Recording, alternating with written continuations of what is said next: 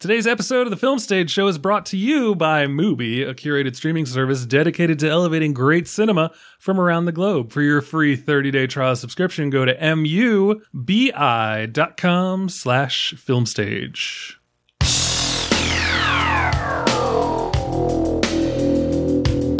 A Monday warrior, mean stride. Today's Tom Sawyer, mean pride. Welcome back, ladies and gentlemen, to a brand new episode of the Film Stage Show, the review podcast from filmstage.com. As always, I'm your host, Brian J. Rowan. With me today, we have Robin Barr.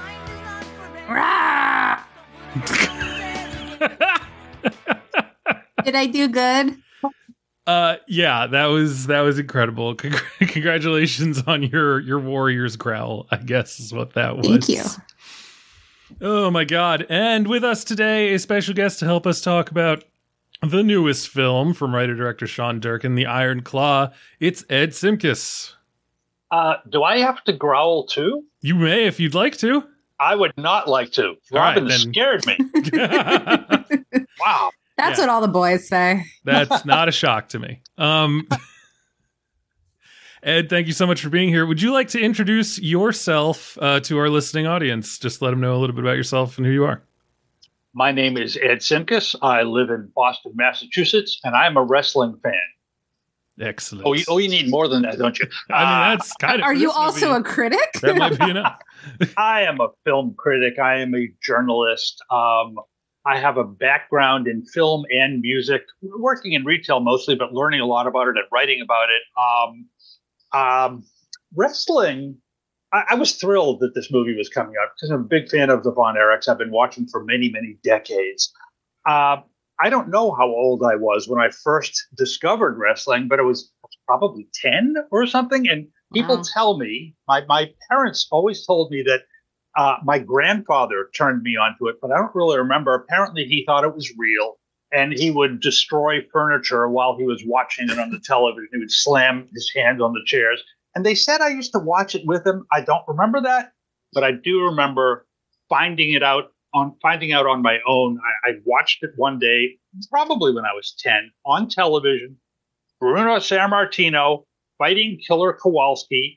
The good guy was beating the bad guy, then the bad guy was beating the good guy, and it went back and forth, and I got it. It made me laugh, and it still does. That's my awesome. history. That's my history with wrestling. That's awesome. Do you mind sharing just relatively the decade that might have been? Because I have really no sense of timeline when it comes to when wrestling really made it. Boy, I mean, it was very, very popular in the 30s and 40s. Wow. Way earlier than I thought. Way before my time, by the way. I was about to say, I'm assuming it's not when you were 10 years old and really got into it. No. And actually, I think pro wrestling, as we know it, kind of began around the turn of the 20th century. I don't have the dates, but like 1902, 1904, something like that. They started bringing crowds in, and it was almost always, I was going to say fixed, but can I say that? Rigged, predetermined. It was choreographed. Choreographed. Thank you. Yeah, it was always like that, but not to the extent it is now, where you have to be a good actor as well as being an athlete. So in the early part of the 20th century, it was big. I would say it exploded in the 50s and in the 60s, calmed down a little in the 70s when the Von Erichs started.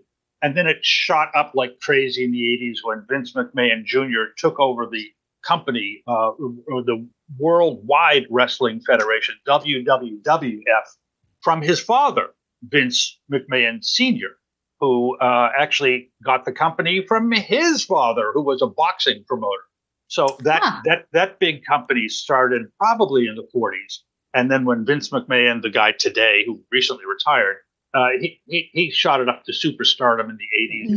No idea that he was a Nepo baby. Nepo, yep. And he, by the way, and I don't know if you ever watch it anymore on TV, but they, at least the WWE now, they lost the name WWF when the WWE was the the environmental agency. The World Wildlife Fund?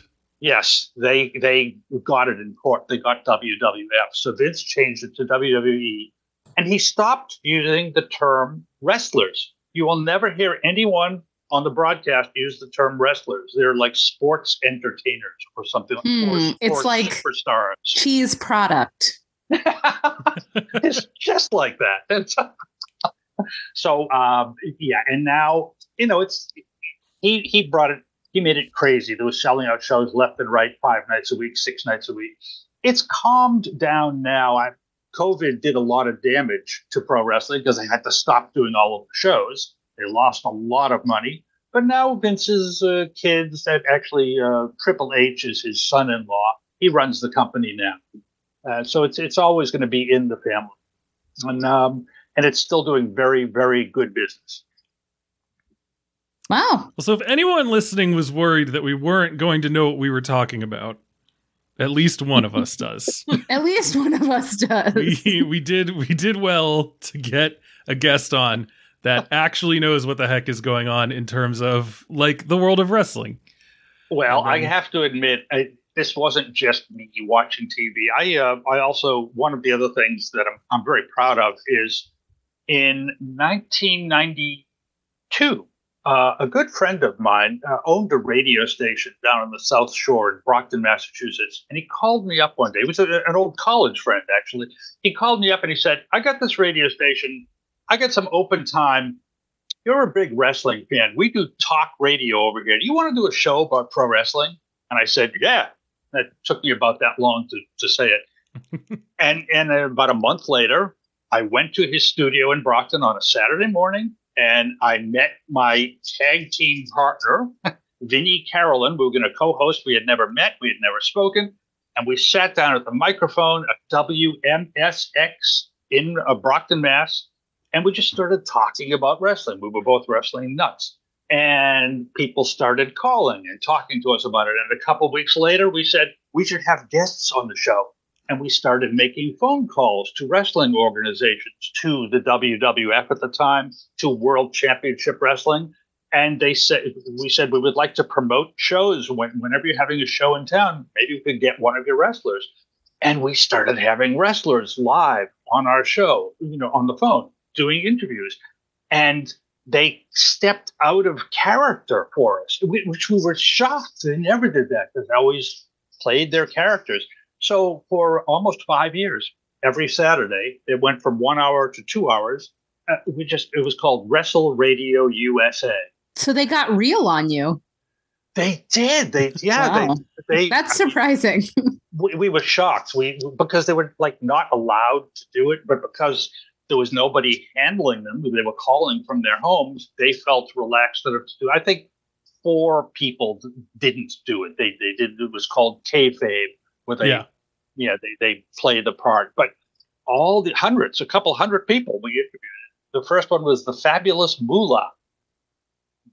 She was fantastic. Women's champ for 27 years at one point. So I got a lot of my education there, talking to the real people. That's where I learned it all. And that's awesome. I went to matches at the Boston Garden. Of course I did. Were they covered? No. Oh, never mind. No. Wow. Well, we definitely have the right person on today. Sure. Did we even mention the movie? I very briefly said what the movie we were talking about was. It is The Iron Claw. It is by Sean Durkin. Before we talk any more about this stuff, though, let's get through all the front matter.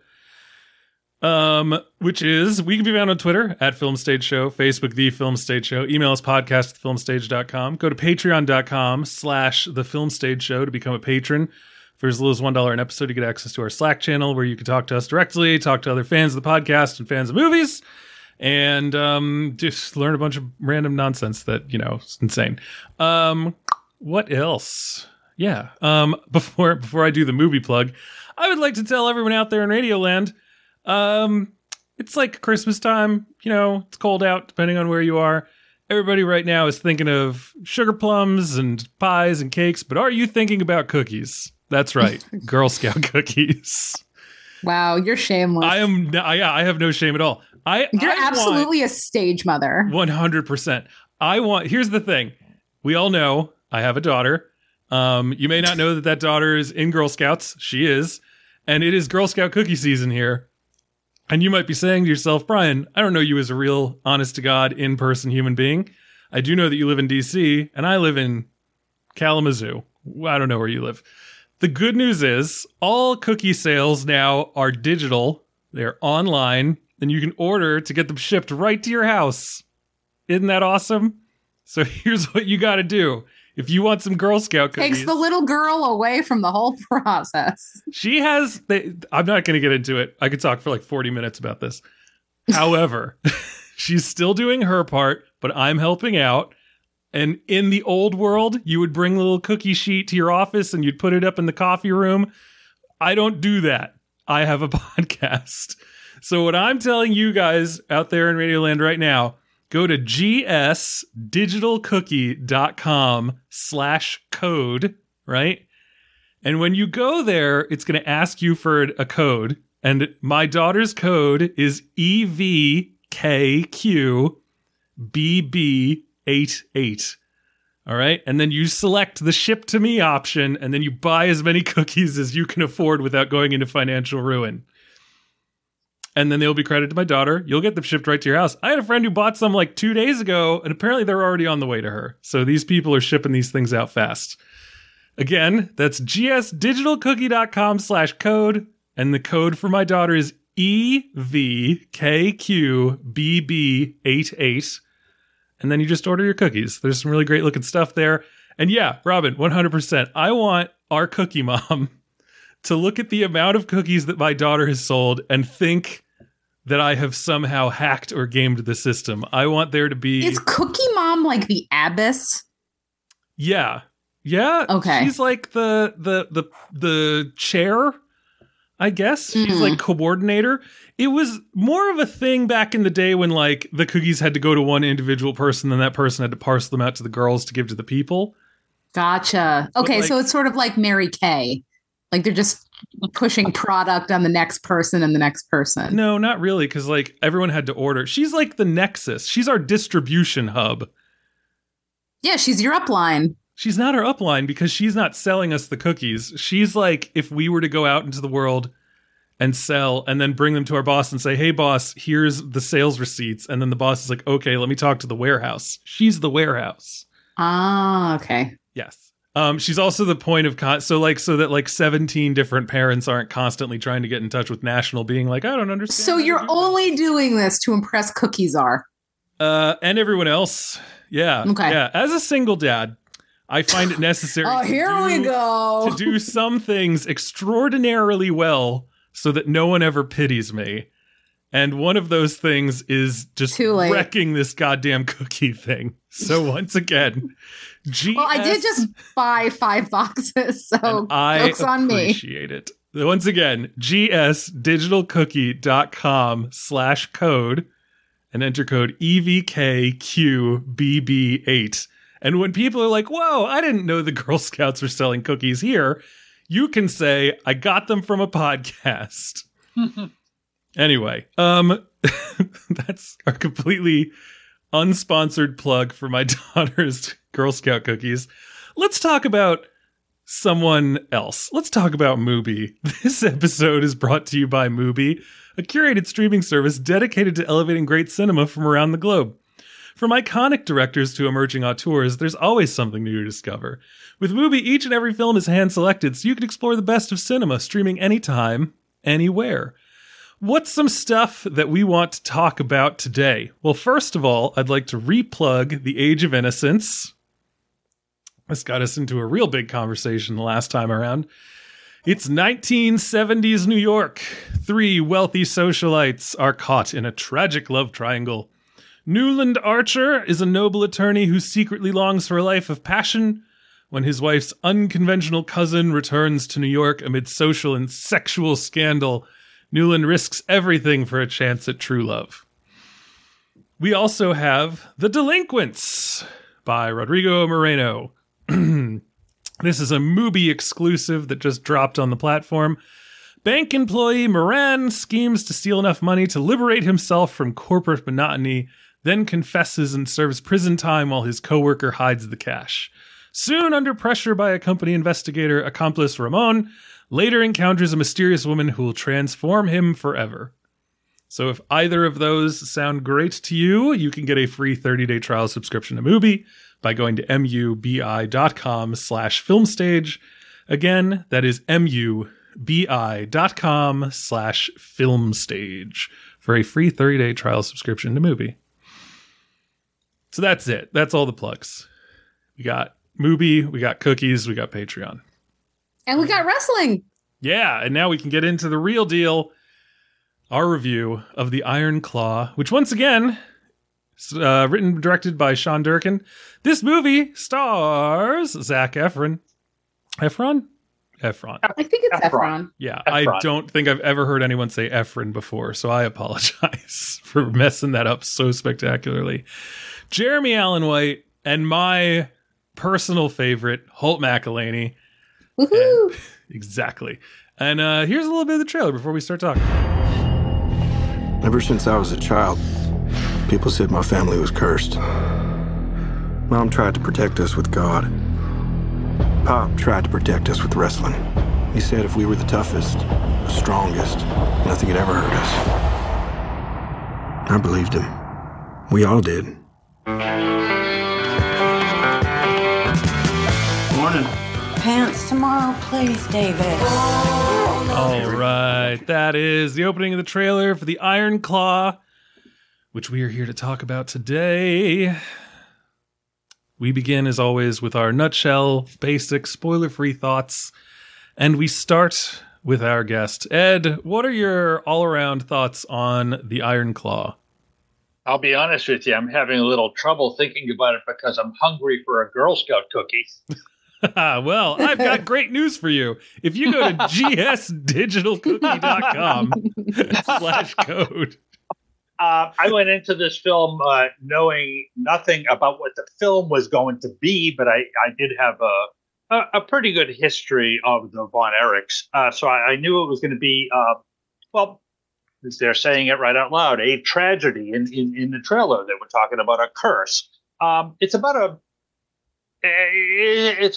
a wrestling family.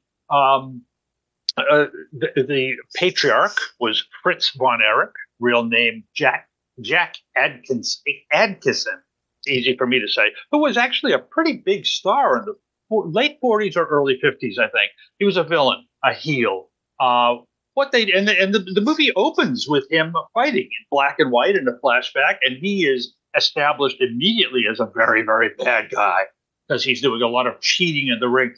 What interested me at the beginning of the film was they never said that his character was a major Nazi character.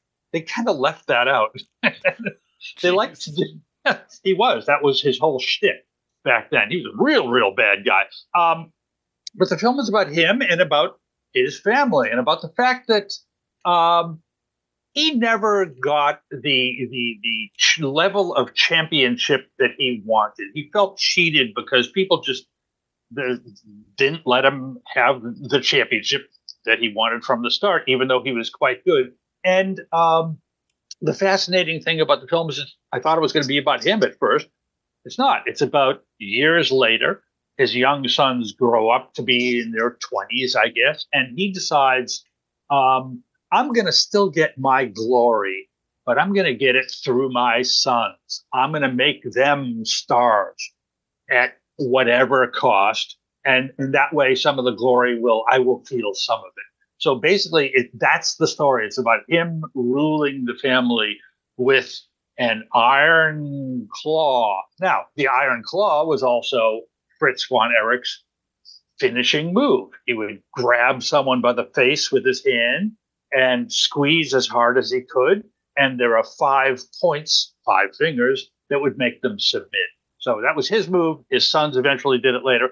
And the whole movie played out, I thought, quite magnificently in telling their story, how the sons grew up and developed, how they became stars, how they couldn't handle the fact that they were stars. A lot of tragedy did indeed happen in their lives. They couldn't handle that either. So this is quite a dramatic family film. I don't mean a film for families. I mean a film about a family. I was very, very impressed by the acting. We'll get into this part later. I was a little less impressed that they streamlined their lives so much. A lot was left out that aficionados of the Von Erichs, like myself, were hoping to see. But I understand they had a 2-hour movie. If they did a limited series on TV, they could have got the whole story in. Still, this is one of my favorite films of the year. I really liked it. All right. Robin Barr. Yeah, this movie ruled, which is a tough thing to say about what is essentially like Little Women, except everyone is Beth. It's what I've heard some of the criticism is that like, oh, it's so straightforward. Oh, it's such a throwback. Is that really a problem? I do not mind a straight up biopic. I don't think everything has to be gimmicky or flashy for me to just enjoy a good old fashioned picture. I mean, if that makes me an old lady, whatever. It was just a good, like a good, strong story that sucks you in. And even beyond, I guess, the emotional dynamics, I thought it was actually really visually beautiful. Like some of the best cinematography I've seen all year. Just some shots were really stunningly composed, really beautiful silhouettes, and the way that the camera captures the actual wrestling and being in the ring, I thought was, incredibly varied. I think Zac Efron has never been better. I doubt that he's going to get the awards attention that he really deserves, because unfortunately, with the way that A24 or A24 has distributed the movie, it seems like nobody got in their screeners in time. And so it just hasn't built up that buzz that I would have expected if maybe the screeners had been available sooner. I don't know if you feel that same way, guys, but I think it deserves a lot of awards attention, especially around the performances. I know everyone's going to talk about Jeremy Allen White because he's the it boy right now, but I think this is really Zac Efron's film.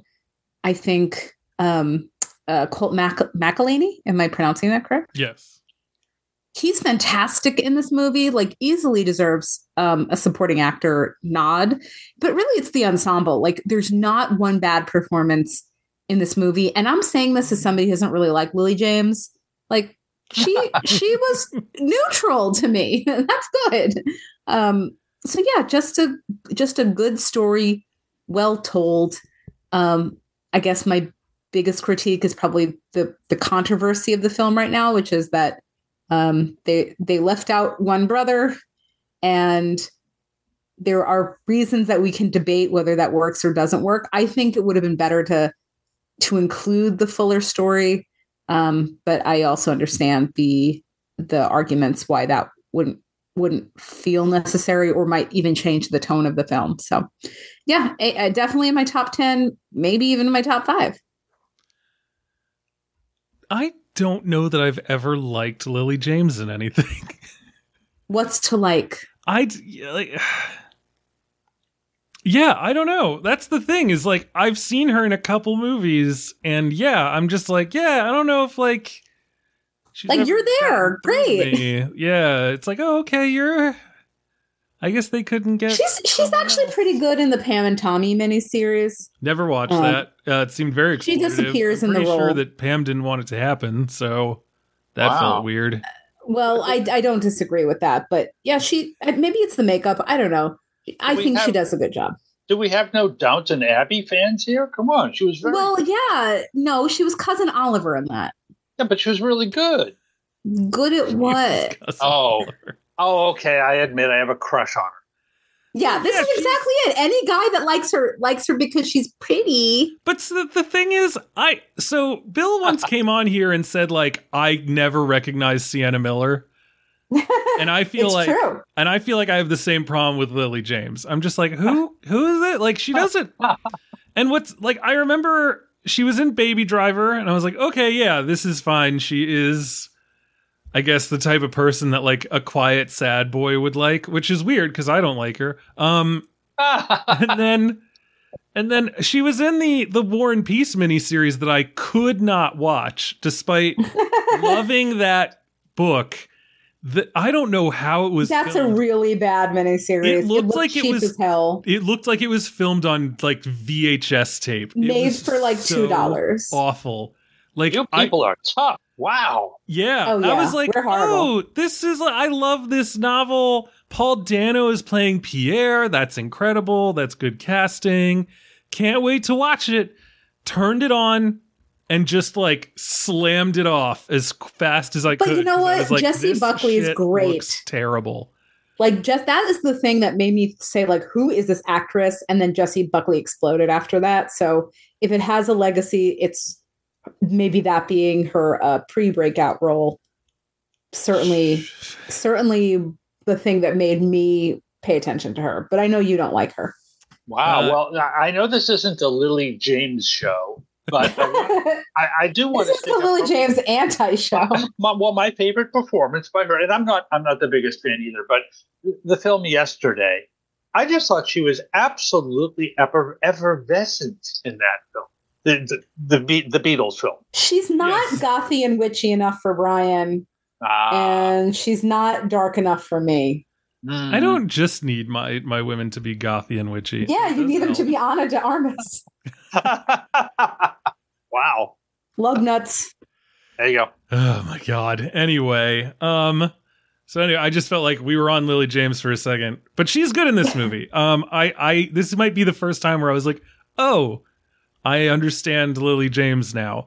But I think she's also benefits from the fact that this is an incredible movie. I really loved this movie. I know nothing about wrestling. My cousins were really into it when I was a kid. They had like the during toys. that like 1999 heyday. No, this had to be like 91. Like, this was like really early. The tale of Hulk Hogan, and I feel like some dude with a snake was big. Jake. Yeah, there we go. And then The Undertaker. Jake the Snake. That was the guy. Jake the Snake, yes. Yeah. Oh. Bret the Hitman Hart, right? He was a dude. Yeah. So like, yeah, there's a little bit of that going down.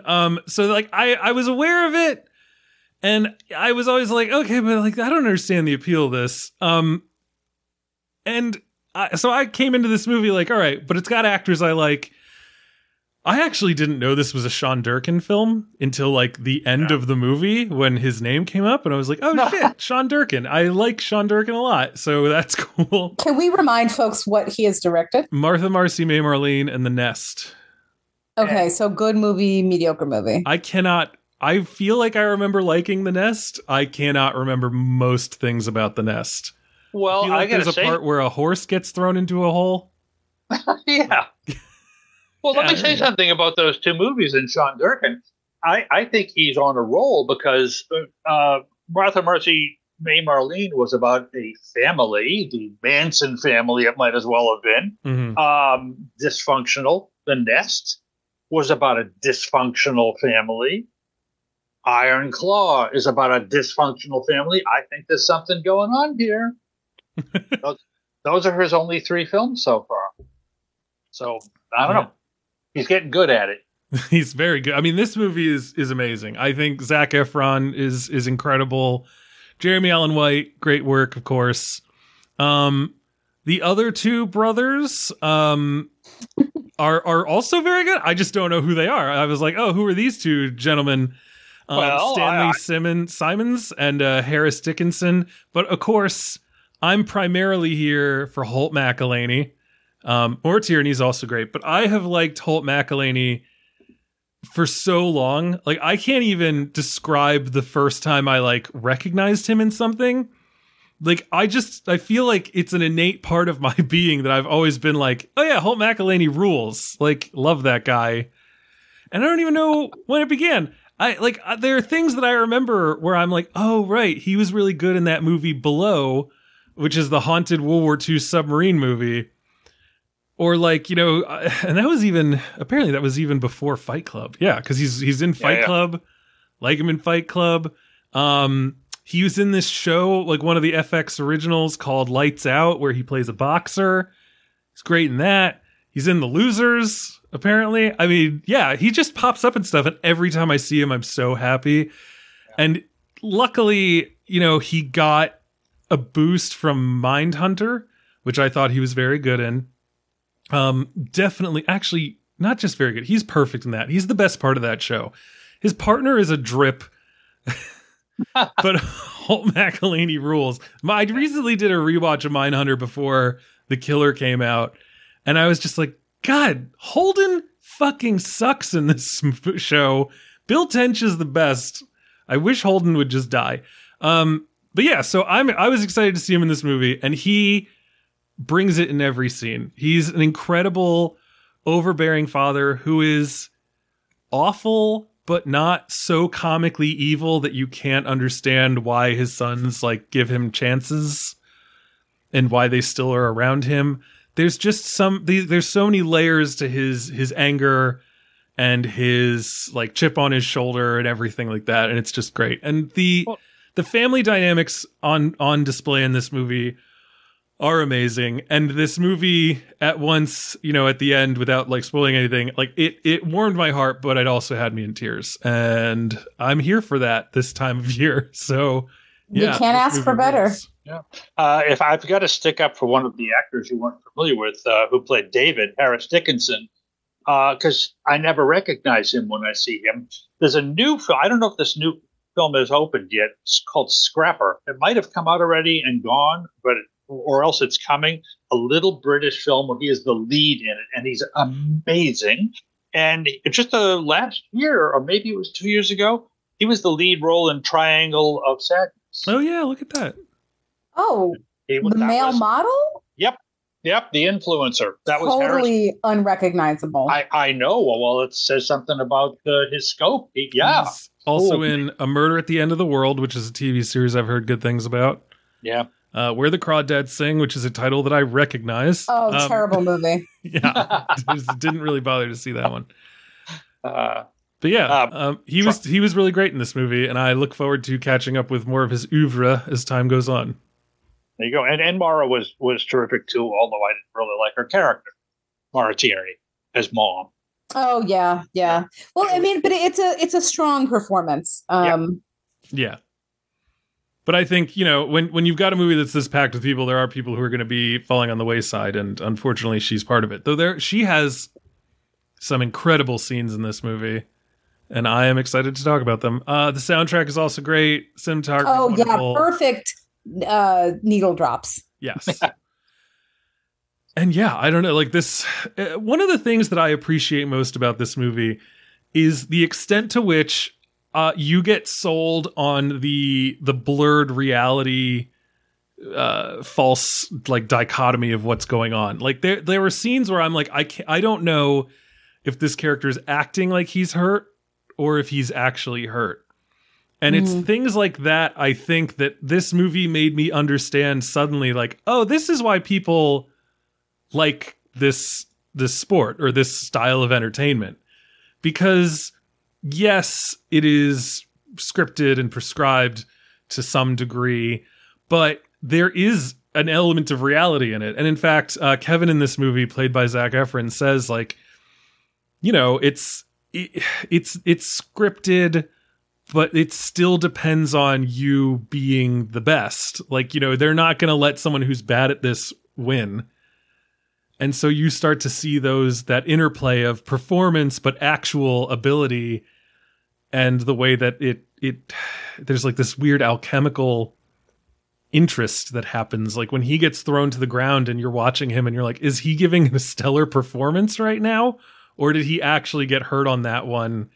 Right. And is his inability to bounce back from being actually hurt going to hold him back in this other way? And so, yeah, usually if I'm watching a movie about or not about wrestling, but that involves wrestling, I'm not going to be that interested in the wrestling itself. And this is one of the first movies where I feel like I really understood, at least to the wrestler, what precisely his uncertainty was and what the stakes were for him. Even in the movie The Wrestler, which is incredible and I love, it felt a little more just putting on an act. And this one, I think they sold the physical reality of it a little more and the uncertainty. So I really wanted to shout that out. Yes, people in this, I call it a sport, but I also say that Die Hard isn't a Christmas movie. But that's a whole other argument. Wrestling is a sport of sorts. It's choreographed, of course it is, but these guys and women are athletes. They have to do this stuff. They have to get in the ring, and they have to perform, and they have to win over an audience too. And they have to remember all of the moves that they're supposed to do so there are no accidents. The scene I think you were referring to in the film where you were wondering if Zac Efron got hurt, there's a scene where he's fighting, where Kevin Von Erich is fighting Harley Race, who was in real life the champion at the time of the National Wrestling Alliance. He was brought to Texas to sell some tickets and build up the company down there. And Harley Race in the film threw Kevin out of the ring and slammed him onto the cement floor. That really happened. That is a true story. And he almost got knocked out. And in the film, you can see that he can hardly get up. Mm-hmm. He couldn't get up. He didn't know that was not scripted, that part, being thrown onto the cement floor. So, yeah, that was kind of scary to me, even though I knew I was watching actors and he landed obviously not on cement. But that's part of the whole thing. Win over the crowd, do your athletics, remember every move, and be a good actor in the promos, the interviews in between the fights. So it's a complex thing. Yeah, and the movie does an incredible job at again, just investing you in that interplay and then having Zac Efron play that. He's clearly physically incredible, but it is interesting how a scene where he is bad at delivering some patter on tape, and has to that was so good. You think it's just kind of a funny moment, and then it becomes like a through line of he is incredible. It's tragic. All of this stuff, but there's this one little thing that's going to hold him back. Yeah, the lack of charisma. Yeah. He just can't nail that. I mean, and meanwhile, his all of his brothers are basically able to lap him. At least David and Carrie basically hop on the scene and immediately are just so much better at the performance aspect that even though they may not be as good at the physical aspect, it's that thing of if you hire a truck driver to play a truck driver, the performance will probably read as false. But if you get a really good actor to play a truck driver, even though he won't be actually good at driving the truck, you'll buy it more. It's okay. Yeah, it's how we look at caricatures of celebrities and actually think that is more realistic than an actual picture of a celebrity. If you see not a caricature, but a slightly doctored photo that emphasizes their most prominent features, you think oh, that's Arnold Schwarzenegger or whatever, but the more bland version is him. So David comes in and he's not as ripped, and I just in the movie it's he's a good wrestler. I just don't think he reaches the levels of what Kevin can do, but he is so much better at hopping up and then given one of those classic wrestler monologues of you came into our house and tried to disrespect our family. And he's got that line where he's the iron claw, which our father passed down to us and which we're going to deliver to you. And it's just shit. Yeah, I want to see that guy do the iron claw. Yep. And unfortunately, Kevin just doesn't have that juice. No, but you know what? Something was never pointed out. You just had to see it. Kevin was a barefoot wrestler. Nobody mentions a word about it. He never wears wrestling boots in the entire movie. So I noticed that in the movie because I was just other people are wearing the boots, right?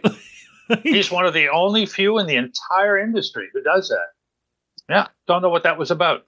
I don't know. It did make him seem a little more Promethean, a little more Herculean. You just you have those images of the bodybuilders or these Greek gods, and they don't wear shoes, right? So why would this guy? That was literally what was going through my head, and it's not just because he had the most freaking bulked out, insane Lou Ferrigno style body on earth in this. Yeah, well, that actually I was nitpicking about that too because Kevin Von Erich in real life was not pumped up like that. Still is not. He wasn't the smallest of the group, but he didn't have He didn't bulge like that, but that was okay. I didn't mind. Yeah, I wonder if that was a choice of like, I don't know. I've always had the impression that Zac Efron was a tiny guy, so maybe they were like, look, you got to bulk up a little bit because we need you to really read as the guy who should be on top, but is not for whatever reason. No. And everyone, I mean, like Jeremy Allen White, I've loved him since Shameless. He was the best part of that show, even as it started going friggin' insane. He's great in The Bear. It's like almost become hack to say like, oh, Jeremy Allen White's a good actor.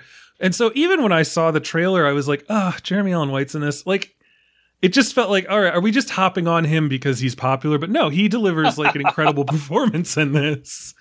And it made me sad for being cynical about his casting because he's really, really good in this. Yeah, this could have been just the Kerry Von Erich story because his story was so dramatic, stuff that's not in the film. Yeah. But because of the way things turned out in real life, I guess it had to be the Kevin story. I mean, and I think now that's actually like a good point where we can start saying like, we're going to start spoiling this. It's a true story. Clearly we're all very enthusiastic about this movie, so go and see it, but we are about to start spoiling it.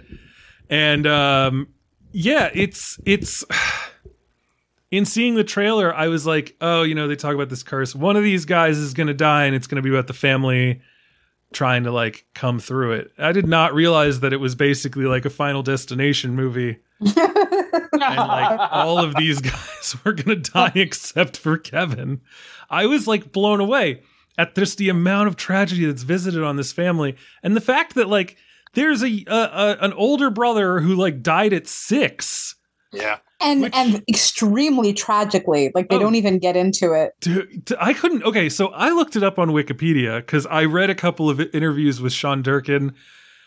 And first of all, so I guess one of the things that I feel like some of us had said we wanted to talk about was the places where this movie breaks from reality. But like, so there's another brother who's not in this movie who also died tragically. That's insane to me. I like my brother-in-law who is into wrestling and knows this stuff said that like the Von Erichs are like the Kennedys of American wrestling. Like they're this empire. Don't insult them like that. They're this empire family who is visited by immeasurable tragedy. And I was like, yeah, man, in the movie, like, so like 4 brothers are dead or whatever. And then meanwhile, it's like, oh, they had to cut a 5th brother out. Okay, I'm sorry. The whole thing with the Kennedy tragedy is like, it's all their own making. I'm sorry. Yeah, because, you're a president and someone wants to kill you, or you're a presidential candidate and someone wants to kill you. I mean, depending on your perspective. They put themselves out there to be shot by maniacs. Or the mafia, for example, you don't know. Oh, but I mean, Robin. Okay, if you think about like John Kennedy Jr., he went against the regulations of flying and chose to fly in dangerous conditions and wouldn't have been flying at all if he weren't just like a rich playboy, like, or Ted Kennedy, who literally left a woman to die. Oh yeah, not great. And like, it wasn't like she was drowning. She was in an air pocket for 4 hours. Like, you could have rescued her. I'm sorry. Or, I didn't say they were morally Rosemary similar. Kennedy, whose dad literally lobotomized her. Oh yeah, like, that was really bad.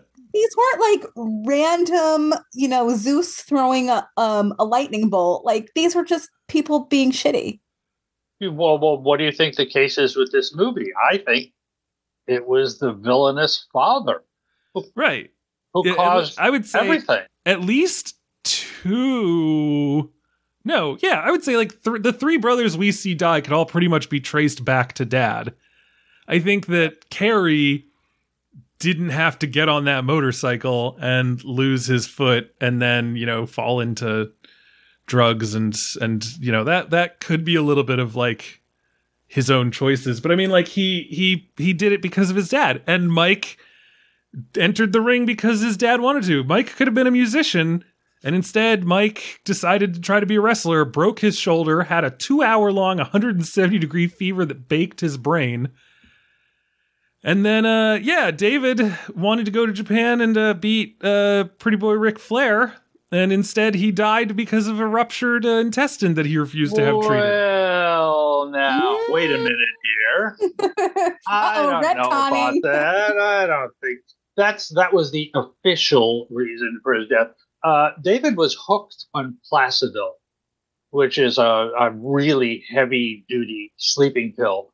And a whole lot of that stuff was found on and in David when they found his dead body. And it's never been proven. And it's not mentioned in the movie. They just said it was the ruptured intestine. They did allude to him taking a lot of pills. Yep. But that's most likely what happened when he went to Japan. It was the night before he was supposed to do the fights over there. Yeah. But it's never been proven, but it's widely believed in the wrestling community. And there was also a lot more about Kerry. I mean, Kerry. Oh, yeah. Kerry was no angel. It showed him. We think. It's a funny moment in the film. Somebody is taking an injection in their body somewhere, and they never show the face. I had to assume that was Kerry, because Kerry was doing a lot of steroids in his life.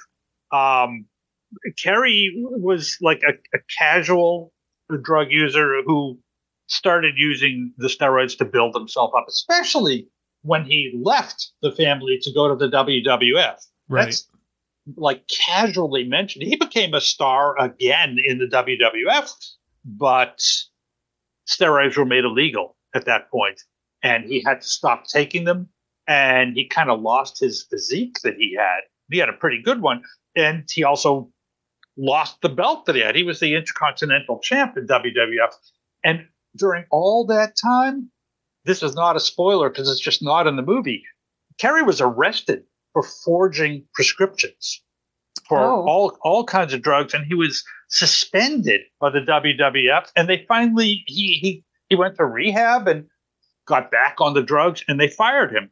He didn't know what to do. He owed money to the IRS, couldn't make ends meet. By the way, he was married. That's not in the movie either. And after he I'm looking at my notes here because it's so involved. After his wife served him with divorce papers, he was like not quite himself. He was back down at the Sportatorium in Texas doing independent things. And the night he got those papers, this is a fact. He grabbed the microphone, told the audience that his wife was divorcing him, and then he said he had been taking phone numbers later in the back. Oh, whoa. He was also in the middle of all this. He was serving 10 years probation for the prescription forging stuff. And he was arrested. Kerry was arrested in 1993, in January of 1993. He was charged with cocaine possession. And he knew at the time that if he got indicted, his career would be over. He might go to prison. And he actually, this is also a fact, he also told some friends if he was indicted, he would kill himself. He was indicted. That's not in the movie either. And I'll leave it at that. He had a really tragic history going on throughout his life. Well, I mean, yeah, and it's funny that you say, like, he could support a movie on his own, because he could. I feel like almost all of these guys could. The movies would be of varying size and scope and honestly budget. I feel like Michael's would be pretty cheap to produce, but Kerry was like going to go to the Olympics. Yeah. And then, that freaking peanut farmer decided not to send him there. I maybe should explain that a little. It was in 1980, and Carter said we were boycotting the Moscow Olympics. And yeah, Kerry's life was actually shattered. And that's why he got into wrestling. He wasn't really, one of the we should be blaming Carter. That's right. Kerry was perfectly fine before Carter went in there and messed everything up. Now, you were talking a minute ago about somebody who was not mentioned in the film. They did mention that young boy, Jack Jr., who was 6 years old. He was playing outside. He touched a live wire. He was electrocuted. he fell down into a puddle and drowned when he was 6 years old. Which is just like oh my God. Wow. Yeah. And the allusion to that is near the beginning of the film, the father, Fritz, is saying to the family, "We've been through hell." And they never say what it is until much later in the film. That was shortly after that when they were young kids. So what a mess. What a man. David was married. That's not in the film. He was married twice. He was married, and his first wife, they had a young girl, and she died when she was 1 year old. Oh. I mean, what happened to this poor family? Maybe there was a curse. Well, that's why when it comes to the question of like cutting out this other brother, Chris, there is a part of me where I'm like, if you're not going to have this be a 6 to 8 episode like limited series or whatever, you got to make some of those cuts, man, because otherwise this movie would be punishing.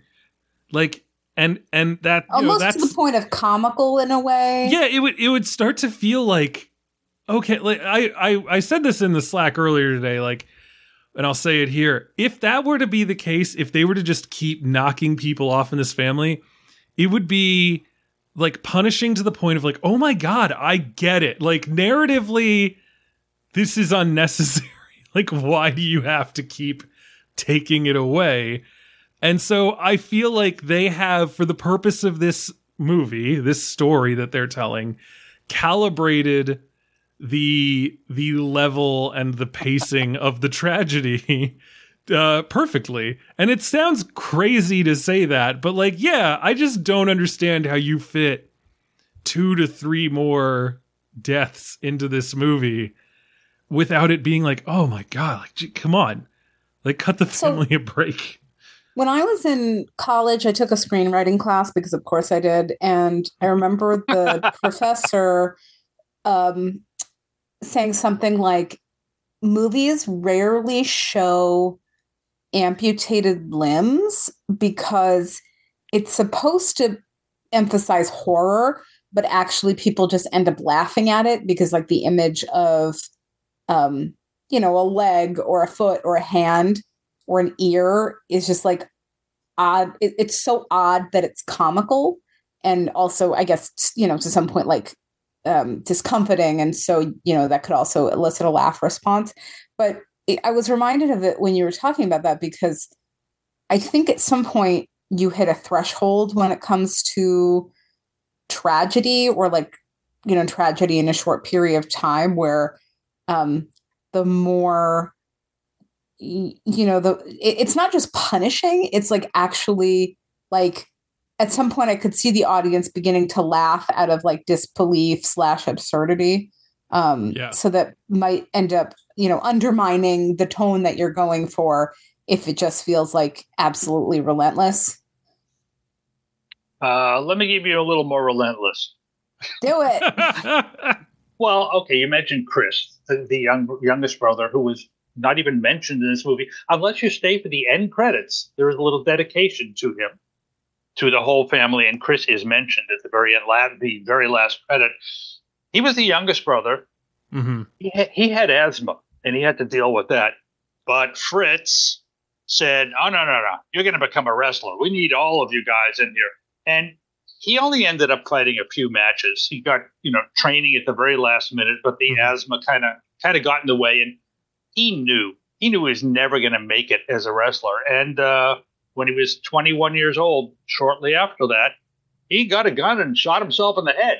And that's not in the movie. That character is not in the movie. Okay, that's that part. Now, you brought up the amputation business. I love telling this story. God. Okay. Kerry was in that bad motorcycle accident the night that he won the championship.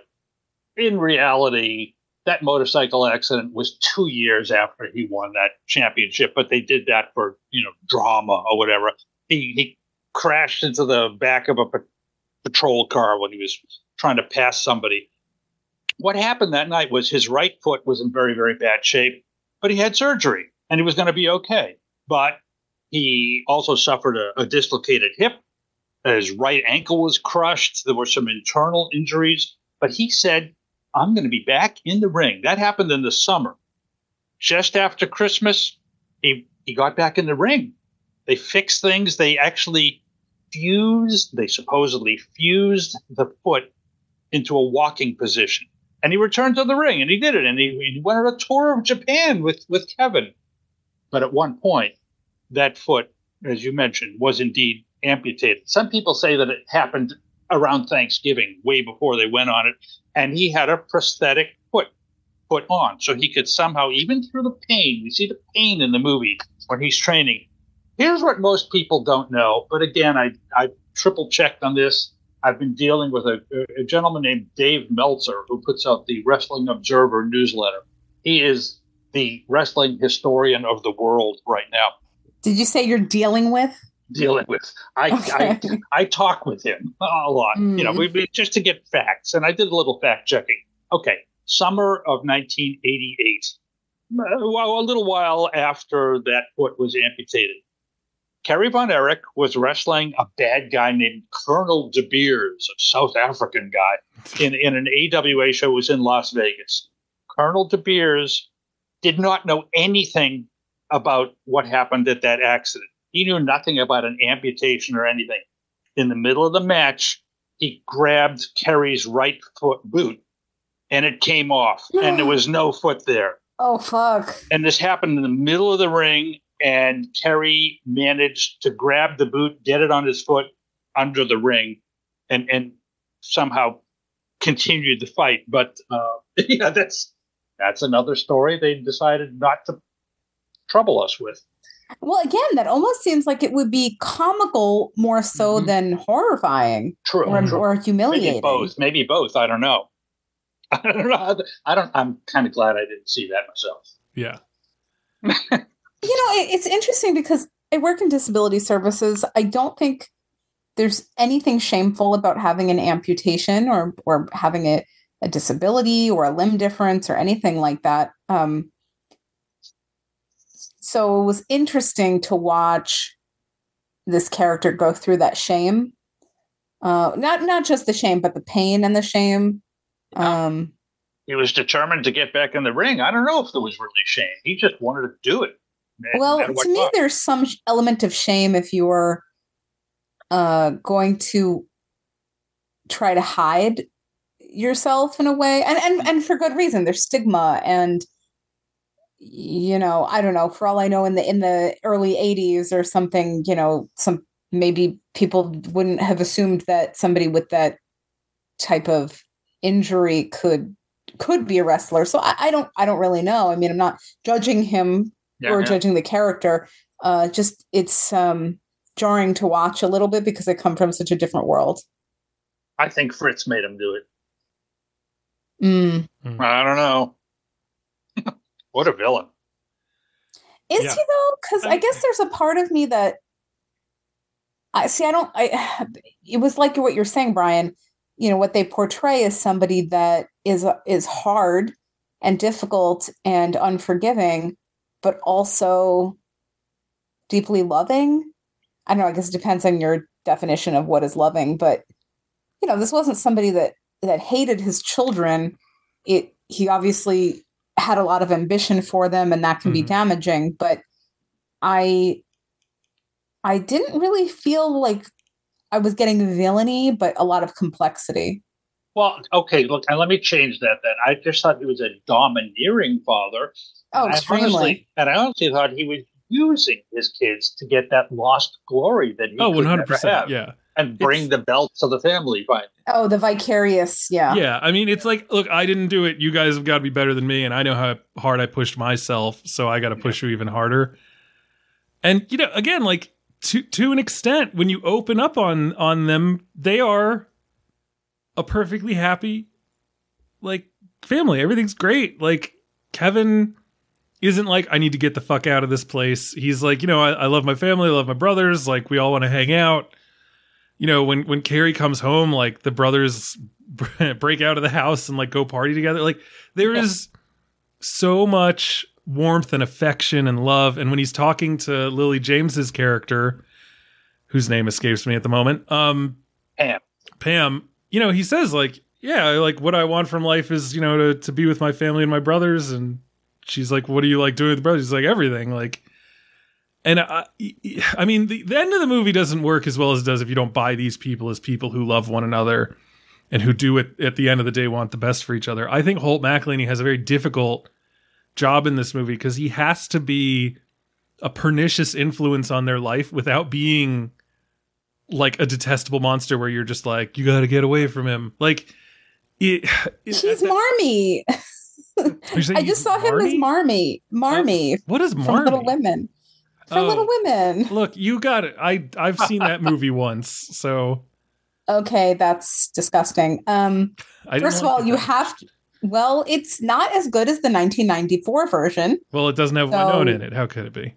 Exactly. Ooh. And that movie is like maybe my top 4 film of all time. Like, I don't know what that ranking would be, but that is a true classic. In fact, I probably should make my husband watch it. Why was I talking about this? Oh yeah. I mean, when I say I compare this movie to Little Women, it's not just because there's so much tragedy. It's because it's about the bond of these siblings. Mm-hmm. It's about the ambition that they all have, which is a huge theme in Little Women. And it's about, you know, the trial and tribulations that you go through when you have strong parental figures sort of guiding your way. Not saying that their father is an angel, but he is a strong influence.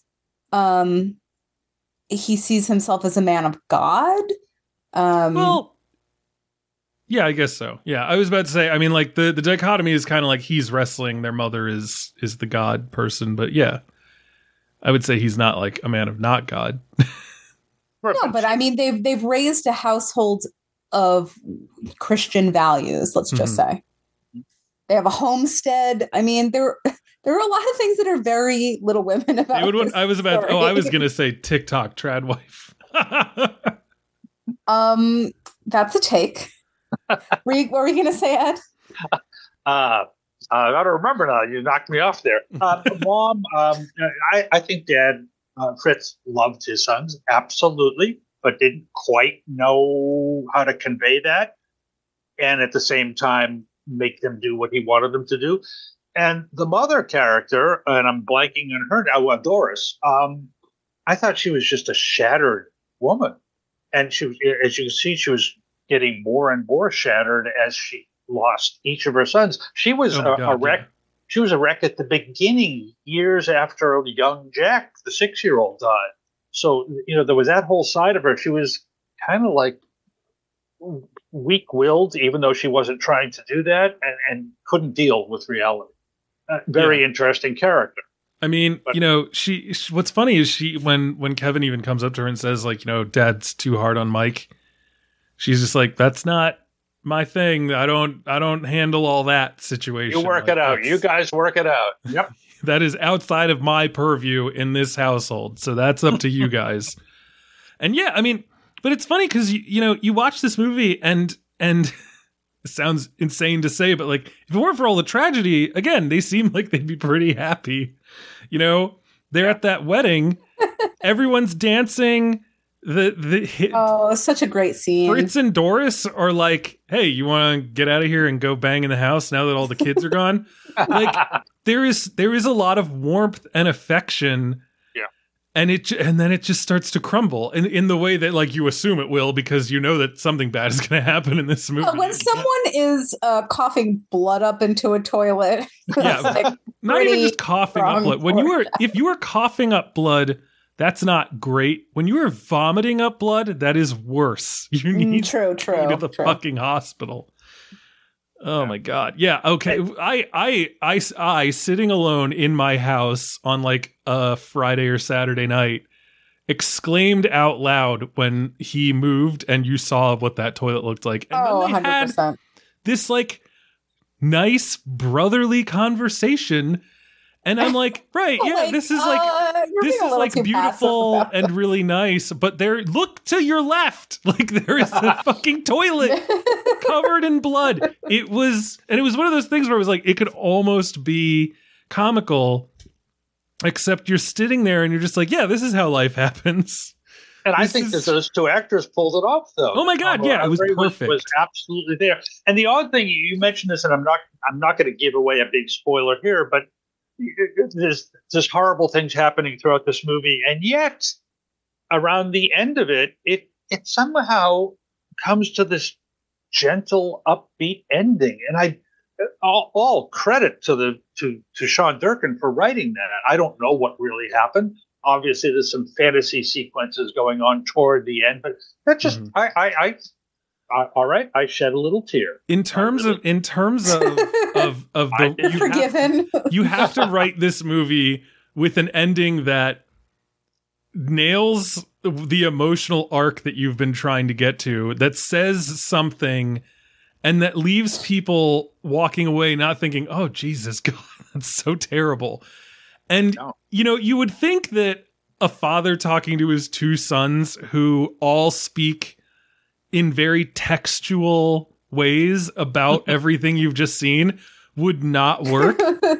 But in other words, they're extremely literal. Right. But Durkin's writing and Efron's performance, and not only that, but like his performance through the whole movie. This is a man who is incapable of just saying, like, you've been talking a lot of smack, Ronnie Underwood, and I'm here to lay the smack. Like, he couldn't even get that out. Like, that's the level of earnestness and he couldn't ask his wife out.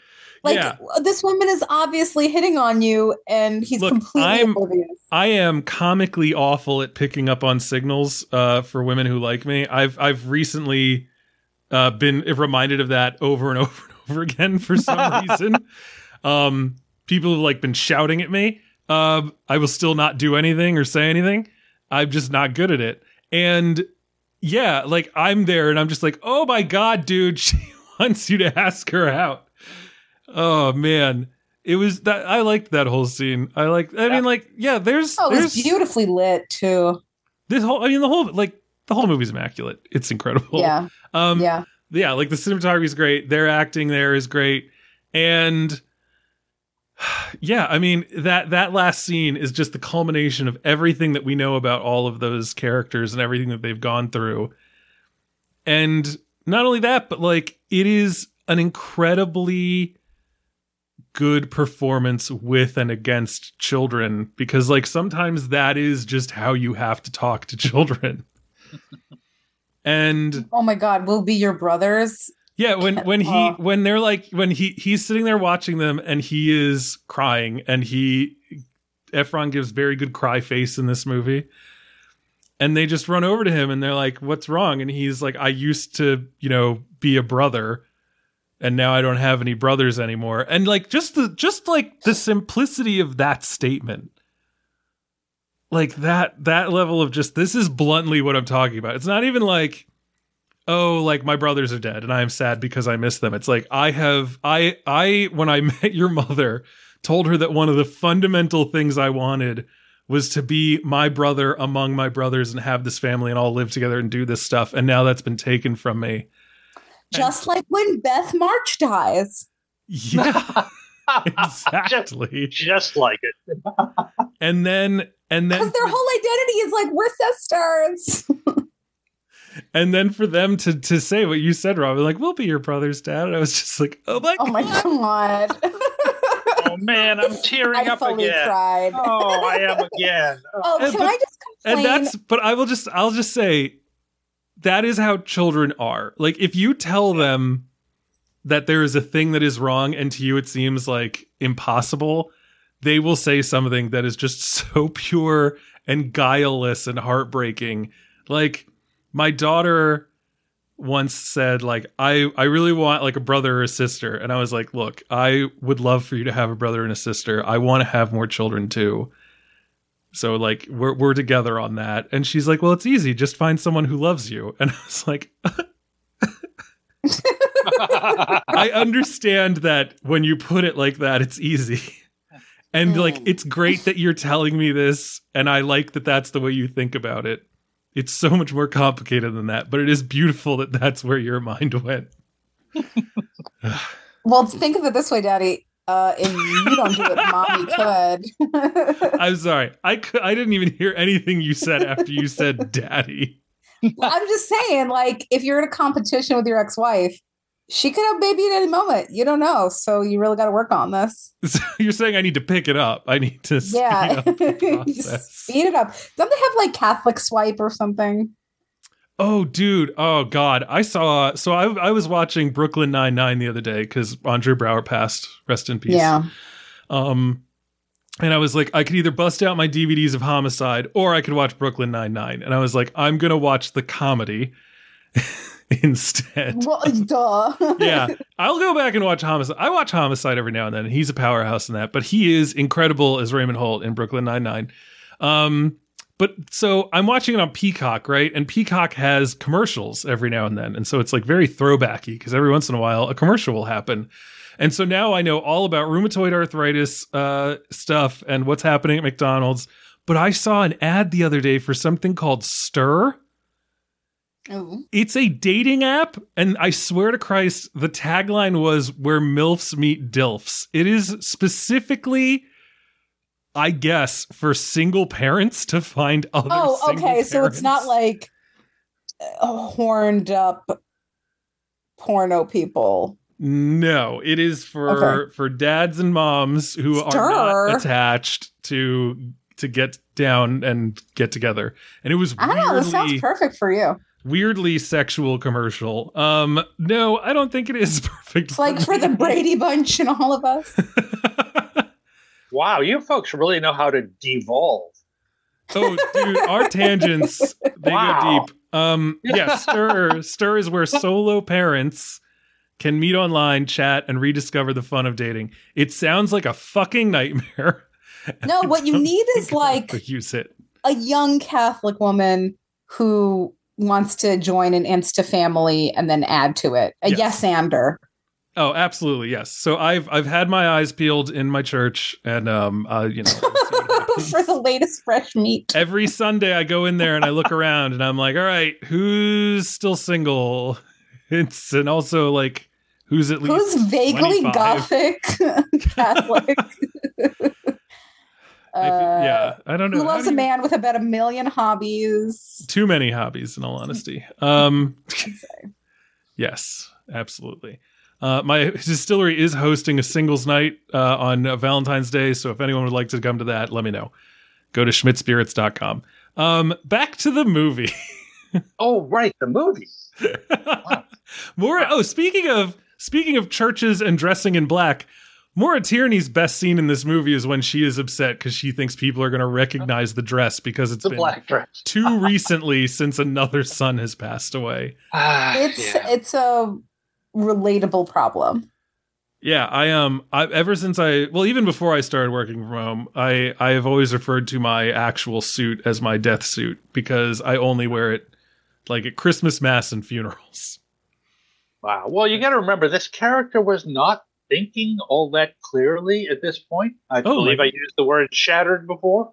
Yeah, so no, I accepted that scene completely. I accepted that scene completely too, especially because she knows that she's the matriarch of a famous family.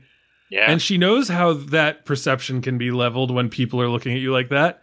And so I'm sure that she was there's so much about the statement, they're going to recognize this dress, that is like, on the one hand, it's insane that it has been so little time that I have not even gotten a new black dress. But also, like, there is a knowledge of the fact that there are going to be eyes on her. And it's just, she rips that scene like crazy. And it is incredible, the performance she's able to give then. There is, I don't know which one of you said it, but there is not a bad performance in this movie. Yeah, it's just an amazing ensemble. I mean, even Michael Harney is great. Small roles, like the guy who played Ric Flair. Like, what a... Wow. Dude, when he comes into the locker room and he is just freaking amped that Kevin nearly ripped his scalp off. Yeah. Yeah, very, very memorable. Yeah. I loved Zac Efron so much in this, and hard to overstate how good he is. Like, really, I'm not an Efron girly at all. I mean, even when even when he was at his sort of like most teen boppery, I've never been into that type of guy. But I just remember his popularity really soaring after High School Musical. And then he sort of settled into this broy, the sensitive bro, I would say, is maybe his persona. It's so interesting because I was watching some show that he did for Netflix where he just like goes to different places around the world, like learning how they, I don't know, eat nutritiously, or I don't even know. I was just watching because it was about Sardinia and I like that place. So, at some point he's talking about how he avoids carbs, like not just avoids them, but, he's really come to believe that carbs are like the enemy, and he packs on all these proteins and stuff like that. And I just kept thinking like, oh, this guy has like an eating disorder. And he doesn't even really know that he does. And maybe that's just Hollywood in general. I'm pretty inclined to say that Hollywood is an eating disorder in and of itself. But yeah, it was just so interesting. And then so that was my impression of him. I just kept thinking like, oh, he's he's pleasant. Like he's really fun in the Neighbors. Is that what those movies are called? Yeah. Yep, absolutely. Yeah, he's totally funny in that. But to see him really extend himself and do some role that is so imbued with trauma and warmth and grief. I mean, I've never seen him better. And he really rivals Paul Giamatti for me as maybe my favorite my lead male performance. There's one thing that pushes Zach over the edge for me over Giamatti. I don't think Giamatti can climb to the top of the rope and jump off. But it really is a physical feat. Like, you want to talk about Bradley Cooper conducting. Yeah, that was amazing. Yeah. I have not seen that movie yet, so I'll take your word for it. I mean, you're good. But okay. I'm just saying, like, if you're going to go into actors doing these incredible skills or learning these incredible skills, like, you can't discount somebody really embodying the athleticism of wrestling. It's just incredible. I mean, I'll also put maybe Juliette Binoche up there and Benoit Magimel for just like cooking so beautifully in The Taste of Things. But I didn't know until a couple days ago that they were a real couple. It is so palpable, isn't it? Yeah. I don't know how long ago it was, but yeah. It was 20 years ago. 20? Is that true? Really? They broke up in 2003. Wow. I didn't know. Wow. Yeah. By the way, what a beautiful movie that is, too. But there's no wrestling in it. No wrestling. No. Plugging The Taste of Things. Everybody should see it. We may cover it depending on how well it does at the Oscars. But that's a whole side thing. I'm losing my mind. I went looking up to see about the lead performances. Basically, I was like, hey, let's see if Efron's won anything, or maybe it was Giamatti, or maybe it was Murphy. I feel like those are the big ones, right? The ones that have been getting the most. Which Murphy? Killian. Oh yeah, him. Oh, that guy, yeah. Oh my God. So he's just more of a Killian than a Murphy. First of all, like I guess the LA Film Critics Circle doesn't separate them out by male and female anymore. No, performances. I agree. Yeah, I don't agree with that. Sandra Hüller and Emma Stone. Well, that's funny. They ended up doing it anyway because the women got the wins and the runner-ups were the men. Jeffrey Wright in American Fiction, a film that has gotten WAFCA gave that Best Picture, and I have yet to see it. And there's so little buzz for that movie outside of critic circles. Yeah, that's very true. It's very weird. I feel like, and again, I'm just looking at that and I'm like, how is Efron not a runner-up? How is Giamatti not a runner-up? Like, what's happening? But that's what I said at the beginning. The screeners came way, way too late. Yeah. And I think that's the entire reason behind it. Because normies, I think, would like this movie. Also, how do you win a leading performance for two different movies?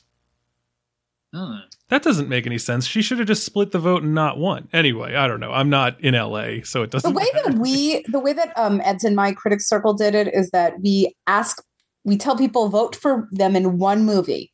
Yeah.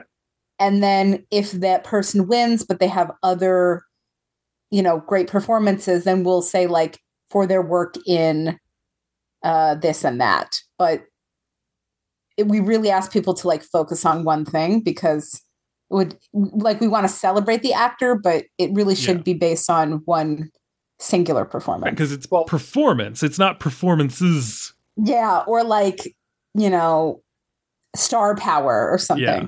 Anyway. I feel like this movie, for whatever reason, like maybe it doesn't appear that it had like a festival release. Right. That's what I'm saying. Very it all has weird. come way too late. I think maybe A24 is like hoping that Jeremy Allen White's sort of status will push it along.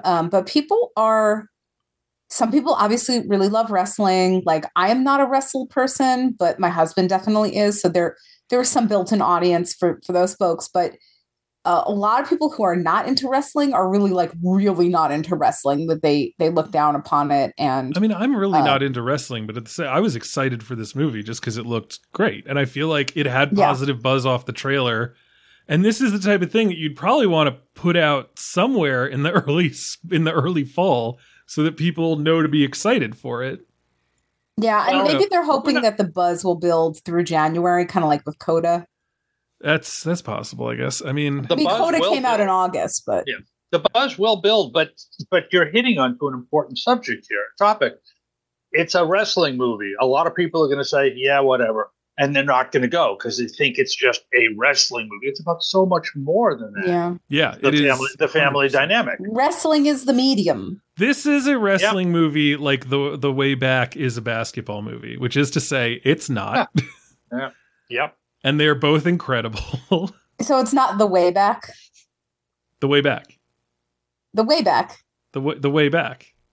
The Way Back. No, it's not saying way back. It's saying I need to find the way to get back to where I'm going.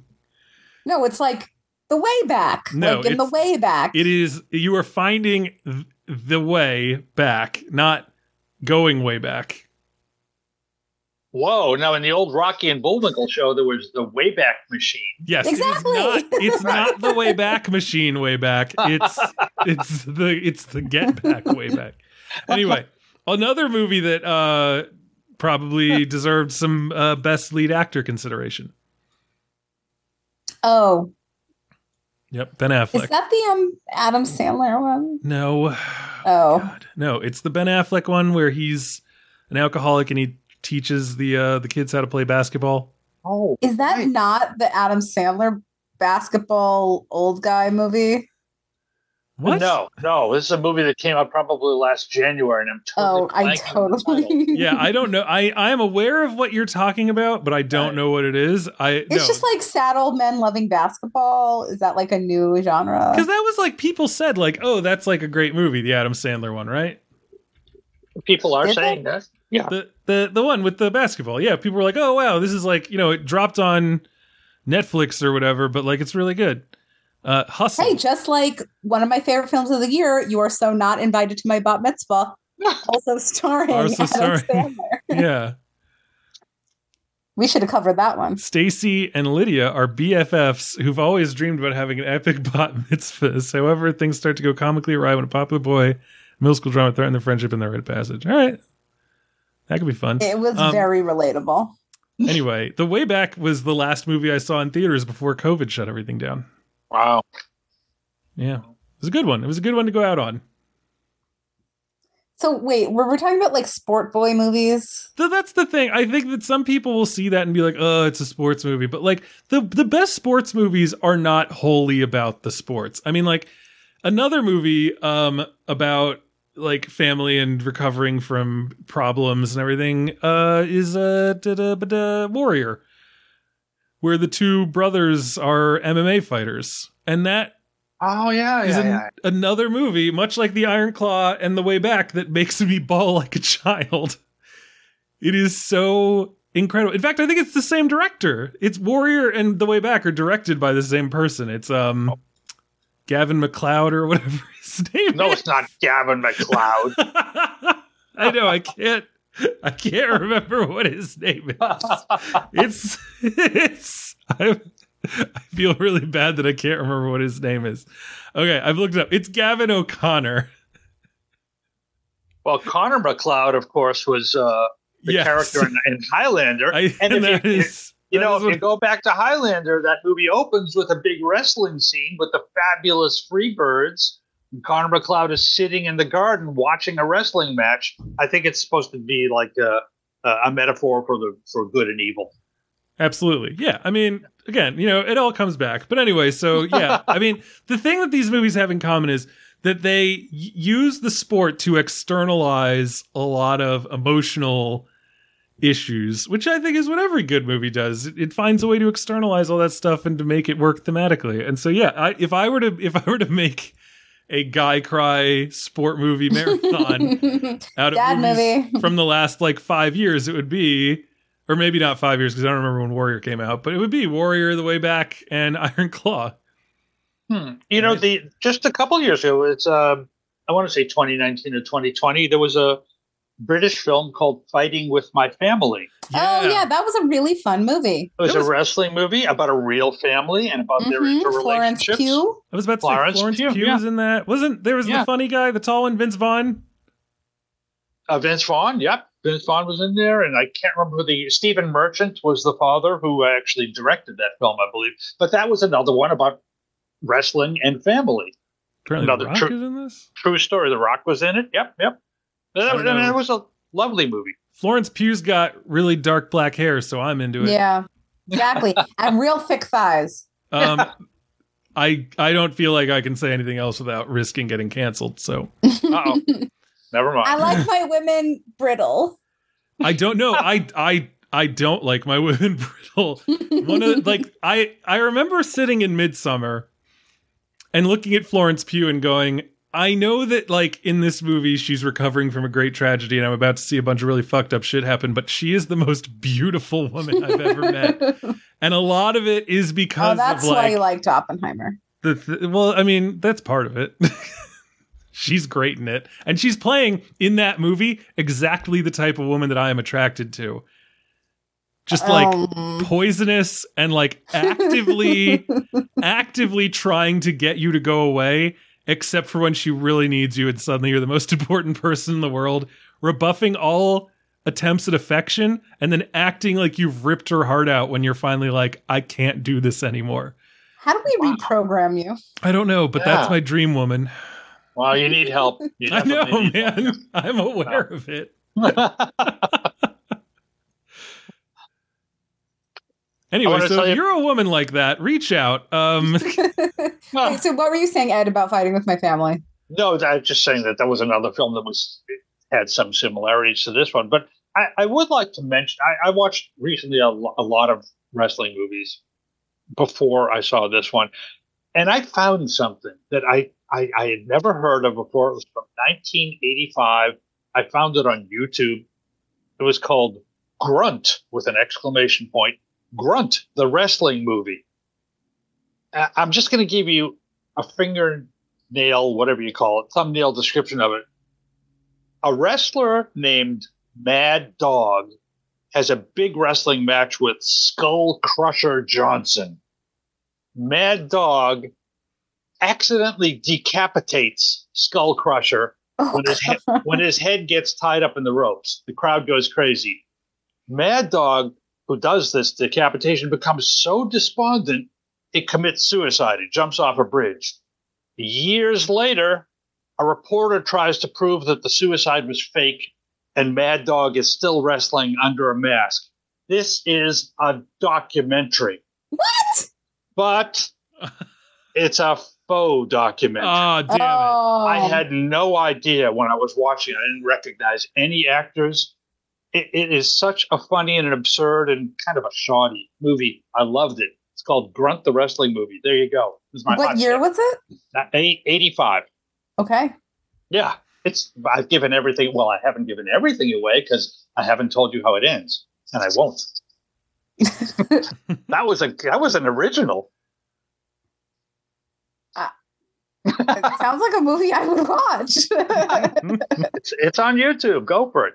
It sounds upsetting though. Unfortunately, Fighting with No, My it's not. Family is streaming if you rent it or buy it, but is unfortunately not streaming for free. But, pay for the art you like, you monsters. Yeah. right. The way back is on TBS and TNT. I don't know. With commercials. Do Yeah. those Hey. exist? Yeah, apparently. I own this, I believe, so I'll just be using that. And then let's see if we can find out where Warrior's located. Oh, Warrior's 2011. It's apparently on Stars. Oh, there you go. I do not own this. I should own this. I got to see if there's a 4K of Warrior out there. It's a great movie.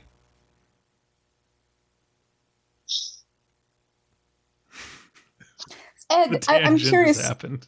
No, I was thinking, didn't someone told me that you wrote a book about wrestling? Is that true? I did an oral history of wrestling. Oh. The radio show I mentioned that was called Wrestle Radio USA. We recorded all of our interviews. And the book, it's just called Wrestle Radio USA Grapplers Speak. Wow. Okay. So it's almost like an archive. Yeah, it's a collection of the interviews. It's just all Q&A. And I mean, I got Bruno Sammartino and Gilles Kowalski and Lou Thez from the 30s. And as I mentioned, our first guest ever was the fabulous Moolah. And we got some managers and announcers. We got Triple H, who was just starting out as a wrestler at the time. Kevin Nash, Ric Flair is in it. I actually met Ric Flair. That was a really interesting moment. So, but I don't even know if the book's still in print. It was put out on ECW Press, which has nothing to do with the ECW Wrestling Group. Canadian publisher came out in 2004. Oh my Lord, where did those 20 years go? What were you doing in 2004, Brian? 2004. My first full year living in Houston, Texas. I was finishing up junior / just starting senior year of high school. I don't know. That's about it. It was pretty boring because I was in a new school and I didn't have any friends and I wasn't really doing anything. Oh, it's a sad story. Yeah, I know. What are you gonna do? Hey, you want to hear about my new book? Yeah, hell yeah. Can I give a plug here? Plug. And plug the I plugged my daughter's Girl article. Scout cookies. You can plug. Yeah. We also need to plug your Washington Post piece. Oh, well, yes. Today, right? Okay, Washington Post, a piece about my interview with Sean Durkin. It's online today. It'll be out in the print version on Sunday. I don't know if it's any good to have a print version of a story on Christmas Eve. Is anyone going to be around to read it? But yes, I'm very thrilled with that. But I just finished a new book. Well, actually, I edited it. I'm using other people's work, but I edited it and wrote a big essay on the great late filmmaker, Russ Meyer. And nice. That will be coming out sometime next year as part of a series that was University Press of Mississippi. They do films. They do a series called Conversations with Filmmakers. And I got to do one on Russ Meyer. People tell me that I'm a fool to do that, but hey, I like his movies. Why a fool? Because he makes filthy movies. And some people are angry at me for doing that, but he makes funny movies, and he's a really good filmmaker. The only films you might know were Beyond the Valley of the Dolls and Faster Pussycat Kill Kill. Oh, yeah. Yes, some of the titles that he did, I can't talk about, even though we can curse on here. I feel uncomfortable. But very interesting character who I had the fortune of interviewing myself a couple times. So that's that will awesome. be Congratulations. sometime next year. Yeah, Conversations with Russ Meyer. So I'm curious. You had mentioned before we started talking that there was some stuff that had been cut out of your interview. Yeah, Is there anything particularly interesting you'd like to throw out as an exclusive on our podcast? Hold on. I'm looking at my interview here. I have it here somewhere. Send the transcript. We can do a dramatic reading. Wait a minute. I can't find my Sean Durkin pages. Give me a moment. We're going to have some dead air, so pick it up. That's all right. I am an expert at vamping. I'm going to start reading the cast list of the movie Warrior from 2011. Tom Hardy, Nick Nolte, Joel Edgerton, Frank Grillo, Kevin Dunn. Oh, God. Are these all just like the same men? What do you mean? Like, to me, Joel Edgerton and Tom Hardy, like, they exist. Like, they can't be in the same room together. That's because such a then that girl would opinion. Those are two very different actors. The movie also You're a girl opinion. Okay, I can't tell if that's a compliment or a burn. I can break up this argument. I found one quote that I didn't get into it that I really liked. When I was talking to Dirk, I had a phone call with him. I mentioned to him that movies with wrestling themes have never really been a staple in Hollywood. And was this hard to get made? And he said, of course, every movie is hard to get made. But I'm going to just read from it. Let me see. This movie is about family. It's about wrestling. It's about tragedy. And it's about how you balance those things to make the film. It was a delicate, long process, especially when I care so much for this family. I care so much about wrestling and about portraying wrestling at a level that I felt has never really seen it portrayed. I tried to strike this balance, which was very difficult, that even if wrestling is staged and written and preconceived, whatever term you want to use, the performers still have to perform. And the physicality of that performance is one of the most difficult feats in all of athletics. So I focused on the idea that even if the end is determined, you still have to go out and perform and fight the fight. And you really win it by your performance. If you don't perform, you don't win. Even if the bell rings and they announce you as the winner, that's the real victory in wrestling, how wrestlers win over an audience. Hell yeah, which is exactly what we talked about earlier. Yep, that was his exact quote on it. I love that. I am furious that that's not part of the interview that gets printed, because that's such like, to me as a person who's watching this movie again, not really understanding what's like, I don't know, the appeal of wrestling to other people and not knowing how to dramatize it well, knowing that he said exactly that and that I picked up on that and felt it. Like, I know that once an artist creates their art, it's out in the world and you can respond to it however, but I always love it when my feelings about something are so directly reflected in their intention, just because like, I know that I don't want to say I'm reading it right, but I like to know that they have succeeded so well in creating what they set out to do.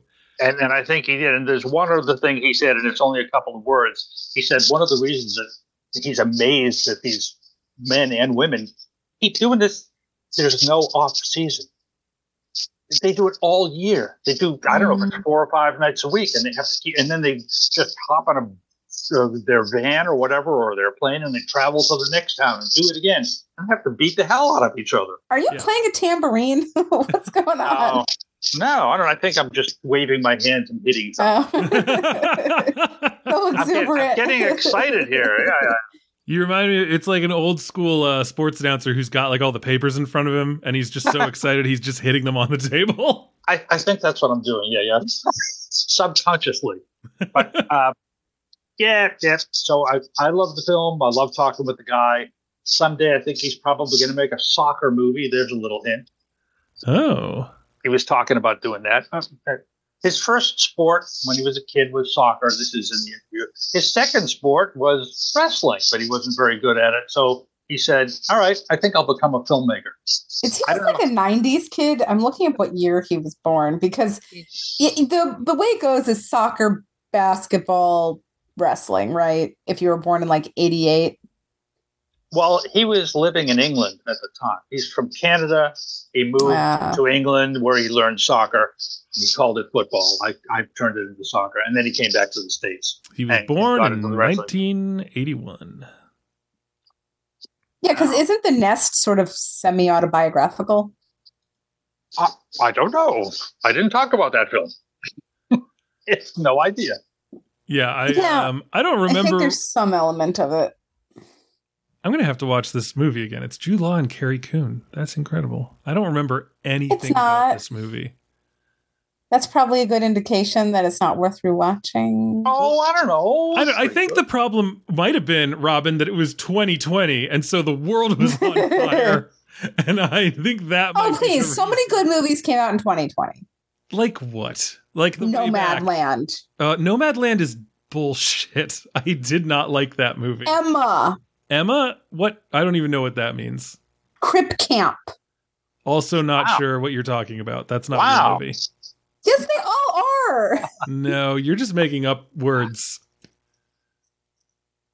With my girl opinions. Yeah, those are very girl opinion movies. Well, whatever it's worth, I didn't like Nomadland either. So hey, yeah, Nomadland is like beautiful golden hour photography and like nothing else. Oh, I totally disagree. Well, you're a curmudge. You were on that episode, right? Like we've already probably. Yeah, and I'm mad at you all over again. All right, well that's fine. No. I don't care. What else came out that year that was bad? It was bad. Like a bunch of stuff. Like a lot. I don't know. I know what came out that in 2020. Another documentary came out called "You Cannot Kill David Arquette," and it was about pro wrestling. Oh.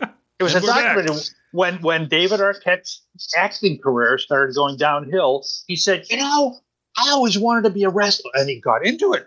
He trained. He started doing it. He was in a movie called Ready to Rumble. Right, yeah, that's what I was going to bring up. That was a dreadful movie.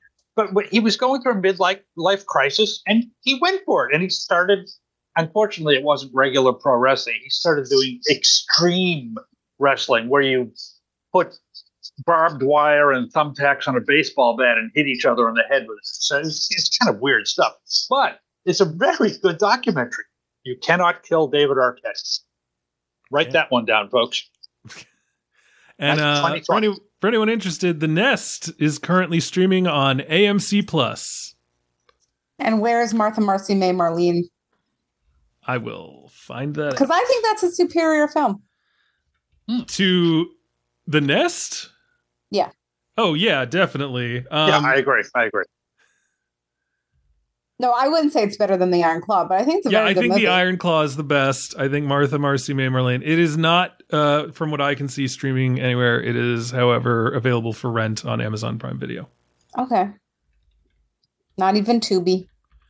No, it doesn't seem like it. Here, let me check another place. You can always get it at your local library on a DVD. We don't leave the house. You could probably have it delivered these days. Libraries have lots of. There was like if only there was like a service where you could tell a large distributor what you'd like to rent, and they could email or they could mail you the disc. And you could have a while to watch it. The good old days. Those were the days. I did fucking love that. I thought that business model was so fucking stupid. Like, back in like 2006 or whatever, I was just like, how lazy are you? Like, the fun thing is going to Blockbuster and walking around for 2 hours picking out your movie. I felt the same way, and then I went to college. Oh, bragger over here. And so I'm in my dorm without a car, and there's not a Blockbuster within walking distance. And so me and my roommate in college got a 3-disc plan, and we split the cost, and I was able to get 2 discs and he was able to get 1. And I just fucking plowed through those things. It was great. Netflix back when, you got the flicks from the net, but it had to be sent via the mail. Okay, kids these days have the whole world at their fingertips. They don't know what it's like to, have things curated for you, and you feel like it's a lot of choice, but when really it's like maybe 10 things. Oh yeah, I miss the illusion. Yeah, I agree. I still find it easier to find and buy books at a Barnes & Noble than to go on Amazon, because Amazon, there's too many options, and also how are you supposed to search? You have to know what you want. You have to look specifically for something. Exactly, Robin. So I found what is legitimately like one of my favorite living authors right now, Lauren Groff, because I like went to. Oh, she went to Amherst College. I know, you keep telling me that every time I bring her up. Like, I went to a bookstore and I was just looking around and I was like, oh, this looks interesting. Arcadia. All right. Yeah, I guess I'll buy that. And then I like plowed through it and I was like, this is fucking brilliant. Wow. Yeah. So what's the name of the book again? Arcadia by Lauren Groff. All right. Groff. Always looking for recommendations. Yeah, and then I read The Monsters of Templeton, which was her first book, which was very good, but not as good as Arcadia. But like, what are you going to do? And I'm looking forward to reading. Yeah, and for a first book, it's like wildly ambitious. It was still really good. I still read it like super fast. And I'm looking forward to reading Faints and Furies and The Matrix and The Vaster Wilds and whatever else she has. I think there's one more, but anyway. I can't think. We might be done, right? I think we have really exhausted the breadth of this film, which all very much affected us. I'm curious, Ed, is this going to be in your top 10? Yes. No, it is. It was. Yes. It's funny. Initially, when I put the top 10 list is put together, it's in the other room. I can't recite it. I don't remember, but this was initially a runner-up in the bottom 10, whatever you call it. But I rewatched it. I watched it a second time to prep for this, and I said, "Oh, there was so much." I didn't have to take notes the second time, and I could watch it, and I got totally wrapped up in it. And as I think will happen to viewers, you're going to watch this thing, and you're going to be squirming throughout part of it, and you're going to be maybe even clapping and applauding at some of the stuff and crying a little bit. But at the end of it, I just felt so good. I really did. And it's tough for a movie to do that to me because, I was seeing 3 a day for the past month. Yeah. The movie affected me. It really did. I loved it. Yeah, sometimes you get to be cynical because you've seen it all. It's very easy, especially for a critic during award season, to be like, yeah, all right, whatever. And so, to have a movie just like drop kick you like this one does. Especially coming off the heels of having seen The Boy and the Heron. I'm just like, man, movies are great. It's hard to remember, like, I don't even know, 4 to 3 to 2 years ago when I was just like, all movies are terrible. I don't want to do this anymore. Yeah. And now I'm just like, man, there's so much good that came out. Sure, you have to suffer This was a strong year for movies, in my opinion. I agree. And there are still so many movies that I need to see that are apparently all coming out this week. Yeah, no kidding. Yeah. I may be the only critic in the Western Hemisphere that's putting Teenage Mutant Ninja Turtles. No, I am too. Are you really? Oh, it's my number 8, I think. Wow. Did not bother to see that movie. It fucking rules. Brian, what a surprise! What a really the animation's surprise. Gorgeous. Really, and it's like I see it as I saw the trailer and the animation made me want to throw up. It was maybe it works better in like a long form, but like it just looked so smeary and dirty and I think terrible. It looked great. It was so innovative. Some of it is smeary and dirty, but there are many different styles of animation worked into it. And the thing that got me though, it's so damn funny. It's hilarious. Hilarious. Well, so that's what you need from the Turtles. So at some point I will probably watch it. It's Seth Rogen, man. Seth Rogen wrote the movie. Yeah, watch it with that makes Makura. me so much less interested. Okay. No, Evan Goldberg. And Evan Goldberg together, yes. Okay, well you don't need to see it then. That's like a real up or down for me. There's like some hit and miss there. I still have to see Poor Things. I still have to see that other movie that's coming out this week that I can't remember. Wonka. Vodka? Wonka. Oh yeah, that's not a thing I got to worry about. Another pleasant surprise. It caught me up. I don't like musicals. I don't like Chalamet, and I love the movie. Do you like Paddington?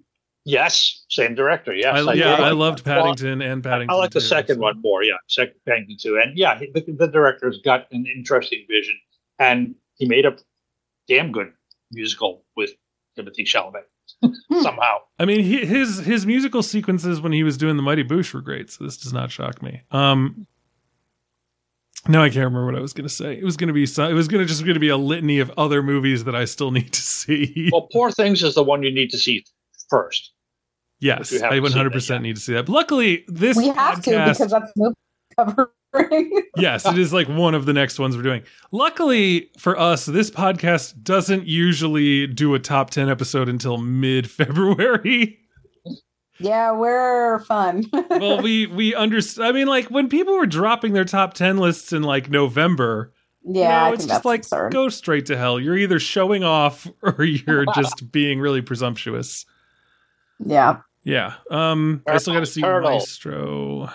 Turtles. You don't need to see Maestro right away. Got to see Oppenheimer like another 3 or 4 times. Oh my God, knowing you probably fucking love Maestro. Boy. I didn't like that movie. It's not the worst thing, but you really have to sit through a lot to get to anything that's worthwhile. Got to see Leave the World Behind. Not enough music in Maestro, believe it or not. That's bananas. They'll just watch Tar again and pretend. Yeah, exactly. Exactly. All right. Well, on that lovely note. Awesome. Yes. So glad, Ed, that you were here to help us navigate through the world of wrestling while we talked about the Iron Claw. This was fun. A movie that we totally could have gotten through this movie not knowing anything about wrestling and still talked about it, but I love the fact that we had all that context. And I'm sure the wrestling fans who find this episode will appreciate it as well. They will. They'll love it. Hell yeah. What else now? Don't forget to go to mubi.com/filmstage. That's mubi.com/filmstage for a free 30-day trial subscription of Mubi, where you can check out that curated content that Robin was talking about earlier. It's nice to have some curation in your life. Still have choice. Don't forget. Can I ask you one more question before you? Yes. Brian, what's your favorite Girl Scout cookie? Oh, dude. Okay. So I was well, first of all, dude, it's so difficult. I think what's funny is, so the s'mores cookies are incredible, right? But they're not like a classic. They come back every now and then. I really like the Samoas. I think that if I were only able to eat one Girl Scout cookie, I would go for the Samoas. I want the cookie, Caramel Delights. The caramel. What are the Caramel Delights? They're Samoas. They changed the name. Oh no, so they're still Samoas for my daughter. Oh, in Maryland? Yeah, apparently. Okay. Well, for us, they're Caramel Delights because cookies aren't people. Oh, I don't know what to say to that. me either. So the thing is, Girl Scout cookies actually, they have different names in different regions too. So I think trefoils or something somewhere else, or the lemon ones. I don't know. Anyway, so Samoas are great. The coconut, the caramel, the chocolate, the cookie choco. crunch. The tagalongs, which are the cookie with the peanut butter covered in chocolate, are great. Not a Thin Mints guy, which I know is a controversial opinion. Mint and chocolate are enemies. I don't understand it. Yeah, dude. Okay, so this year, my daughter had a trunk or treat, right? So we're all parked in the school parking lot. We've got our trunks open. We've decorated our cars. I just dumped 2 Costco variety packs of candy down, and I'm looking there, and there's so many peppermint patties, the York peppermint patties. Yeah. And I'm like, God, I'm going to be stuck with like 50 of these stupid things because nobody likes York peppermint patties. Oh, no, first thing to my go. friend. People love that shit. The kids destroyed them. I was shocked. And the other thing that shocked me was apparently 100 grand bars are a big thing now. Oh, fuck off. You might as well tell me Necco wafers are the next big thing. Well, that's crazy because I love 100 grand bars and no one else ever liked them. So I had run of the table for them. And then these kids were like, oh, great, 100 grand. And I was like, what are you, from the 60s? What's happening right now? Hey, wait a minute. I am, and I love Sky Bars, damn it. I don't know what a Sky Bar is. Is that like a zero bar? Know. Just picturing Willy Wonka. Okay, so yeah, my answer is Samoas. However, there is a new challenger has entered the ring. To go back to the wrestling thing, I have never had these. They are called Adventurefuls. I saw those. I have already ordered 2 boxes. They look incredible. This is the copy for them. Indulgent brownie-inspired cookies with caramel-flavored cream and a hint of sea salt. It's like It's dude, they look so shockingly good, and I am just like gonna devour them. And you know where you can get some of these adventurefuls, everyone? Oh my God, no, where? Miss Cora. Yes. Oh man, now that we've talked about the cookies again, and we've gone over all the ones you can get, is there anyone that we didn't like even mention? Like, well, what do you like, Ed? I'm really old school. Sorry, Oreos. Well, they don't offer those. Is that a Girl But I Scout will cookie? say, Girl Scout cookies. I'm sorry. No, I am. Well, I'll be honest. I used to be a Thin Mint guy, and I now try you're a not fat to. mint guy. No, I try not to eat too many cookies. They're bad for you. Sorry. Oh, Yeah, they're terrible for you, but I'm ordering so many of them. some of us are in survival mode. Okay. So there's also these things called Do-si-dos, which are apparently an oatmeal sandwich cookie. Oh with a yeah, peanut Nick butter made me buy filling. 2 boxes of those. Oh, good. All right. Yeah. Oh man, those sound really good too. Really, the only thing I don't want is the Thin Mints. There's another thing called Toffee-tastic. It's a rich buttery cookie with a sweet, crunchy. It sounds like toffee it's bits trying in too it. hard.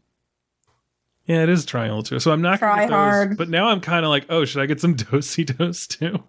I don't know. so- They're giving off like Nutter Butter vibes, but I haven't eaten them. So I Oh, don't the know. Do-si-dos. Yeah, that's a good point. I don't know. I think Which I'm I happy. love. I love Nutter Butters. I ordered Adventurefuls, which are the brownie ones, Samoa's, Tagalongs, and the s'mores, because the s'mores are good. The s'mores are incredible. They are $1 more per box, but it is worth it.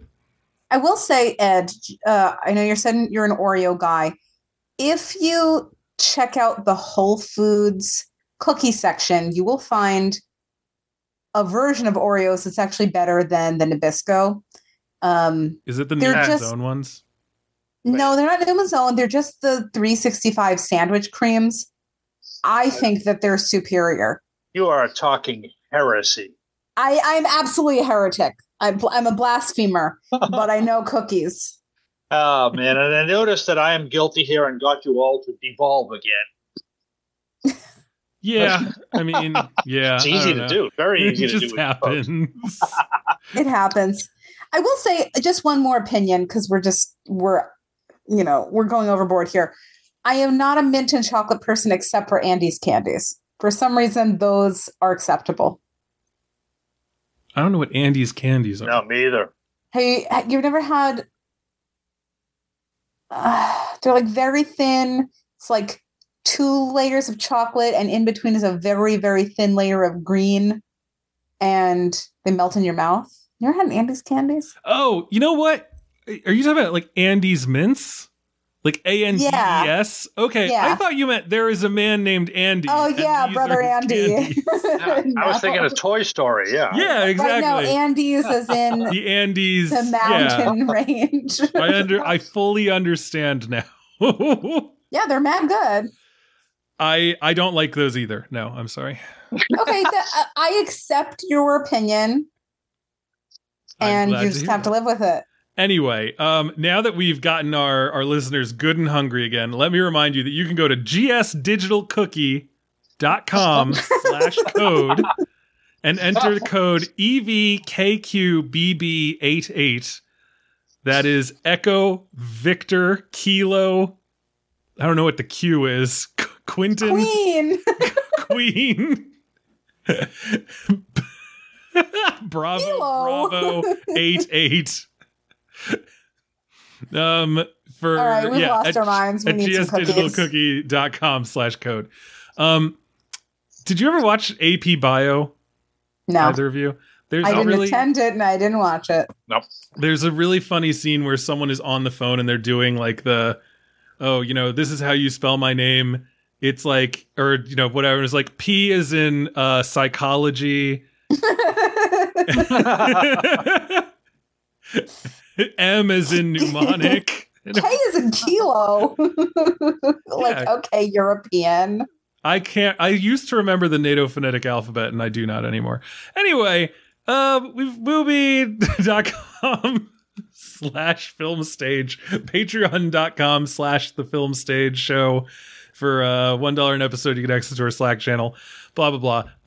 I think that's it. Robin, what are we talking about next time? We won't be back for like a week and a half to 2 weeks. Yeah, we celebrate winter recess in these parts, Yay. and we will be doing Poor Things. Poor things. And you better do the music from Sweeney Todd for that intro. Okay, yeah. Which music Poor from Sweeney Todd? things. Oh, okay. I just butchered that. Sorry, I haven't everyone. seen Sweeney Todd in forever, so I was like the one where it's like Mrs. Muffet or whatever. Da da da da. Anyway. I'll make sure you have the right information. Yes, please just send me that link so I can cue it up properly. All right, well, that's it for today. Ed, thank you for being here with us and putting up with our shenanigans. And right back at you. I had Excellent. a few shenanigans myself. This was awesome. Would you like to do any final plugs? Tell people where they can find your work online or replug anything you plugged earlier? You look at the Washington Post. It'll be, as I said, it'll be in the print version on Sunday. It's online right now. It's probably expensive to subscribe to, but to read a piece by me is worth it. And you can find my work semi-regularly on the artsfuse.com. All right. Robin Barr. I guess you can find me on X or whatever, ROBYNBAHR. I'm also on Letterboxd at the same name. And yeah, you can sometimes find my writing at The Hollywood Reporter. All right, awesome. And you can find me at gsdigitalcookie.com/code. No, find my writings over at my personal site, brianjerome.com. Also, of course, at thefilmstage.com, where you can also find every episode of this here podcast. And don't forget to go to inkwellwhiskey.com to learn more about the whiskey that I make. So, ladies and gentlemen, thank you so much for joining us, and tune in next time.